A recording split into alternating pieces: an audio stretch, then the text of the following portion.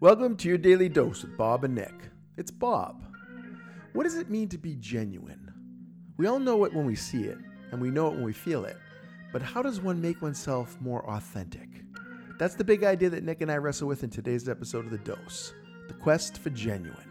Just another example of Bob and Nick working to keep it real. Check it out. You're the opposite of disingenuous, which is genuous. Yeah, I'm genuous. You're genuous, you're genuine, you're earnest, you're all of these things. And I find myself wanting to be more like that, and in fact, needing to be. Because working for the community paper and stuff, and just in general, like I want to be out there telling, good news isn't the right word, but I don't want to be as satirical and cynical and sarcastic as I usually am. I think you've walked back on that a bit, though. I have, but then stuff comes up. Yeah. People are doing stuff, whether it's in politics or a new business opens, and I'm just like, I'm having to bite my tongue clean off of my mouth. But don't do that either, though. I think you got to be both. I think I think this is where I'm coming from, too, and it's going to confuse people. I'll tell you that straight out. But you being exactly that, being the more genuine you, which I've seen emerge over the last couple of years, like in amazing ways. But you also being snarky, funny you, and witty, strange you at the same time, because those are all elements of who you are. So let that stuff go. Let it out. And let people go, well, wait, you were so nice and genuine before, but what? I get this all the time. You weren't a jerk. I get this that when I ever say something angry on social media, because some things make me angry, people write me personal notes that say, "Are you okay?" Yeah, and also, I didn't think you were this kind of person, and I'm like, I am this person. This is the problem with being genuine.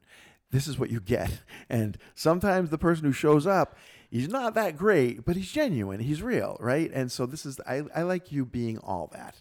All right. So, and I don't want you to take your snark away, because your snark is hilarious. So I don't either, but I just want to find the right venues to do it in. I think you are. I think you're working that out. I think you find it more and more. I don't see you chucking stuff out there quite as frequently as you used to. You used to be a gag a minute when I first met you, and it was good and funny and fun, but it was kind of like there was a part of it that was like. Is there anything else? Is there any layer? Is there any more hot onion to this guy? You also showed me your hot onion the first time that we got together. I felt like I was like, I like this guy. He's a good guy. He's a funny guy. He's a quirky guy, and I didn't expect the kind of interview that you gave me.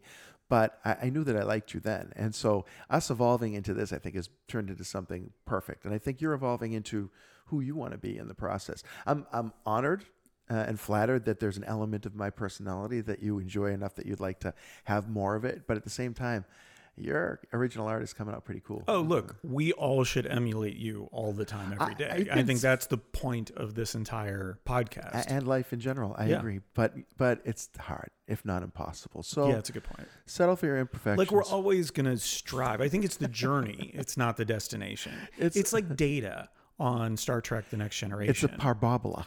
Like, he is never going to get there. He's never going to be human. But the fact that he's trying to be human is important. Isn't that meta, though? When don't you consider anything that's trying to be human to be at least a little bit human? Yeah, sure. Because we're all trying to be human. The concept of that. We're all trying to pretend to have empathy and emotions and care about things, and not just looking out for ourselves and, taking advantage of people without them knowing, or gaslighting people. We're all trying to do that. Hey, listeners, look for Nick's forthcoming book, The Sociopath's Dilemma. He's going to be sharing all of the challenges sociopaths face when trying to emulate actual human emotion. It's hard. The blinking? I never know when to do tears. Like, is that every day, or is that just some days? This is funny because there are people out there like that. Mm-hmm. It's scary. I mean, it's like, I'm watching a show right now called The Patient. It could be the person across from you. Oh. The Patient. Starring Steve Carell.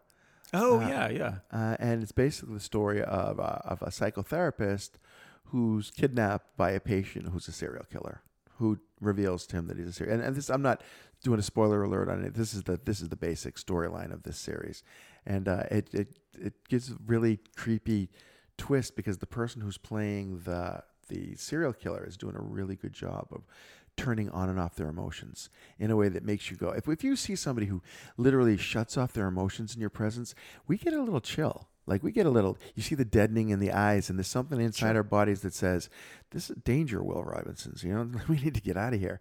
But I do think it's a little scary, the concept of actual psychopathy. How many episodes in did you stop feeling like that with me? Like that the hair on the back of your neck wasn't coming up anymore? Or does it still occasionally? I'm waiting for that episode to show up. Yeah. Maybe by 1,000. Okay.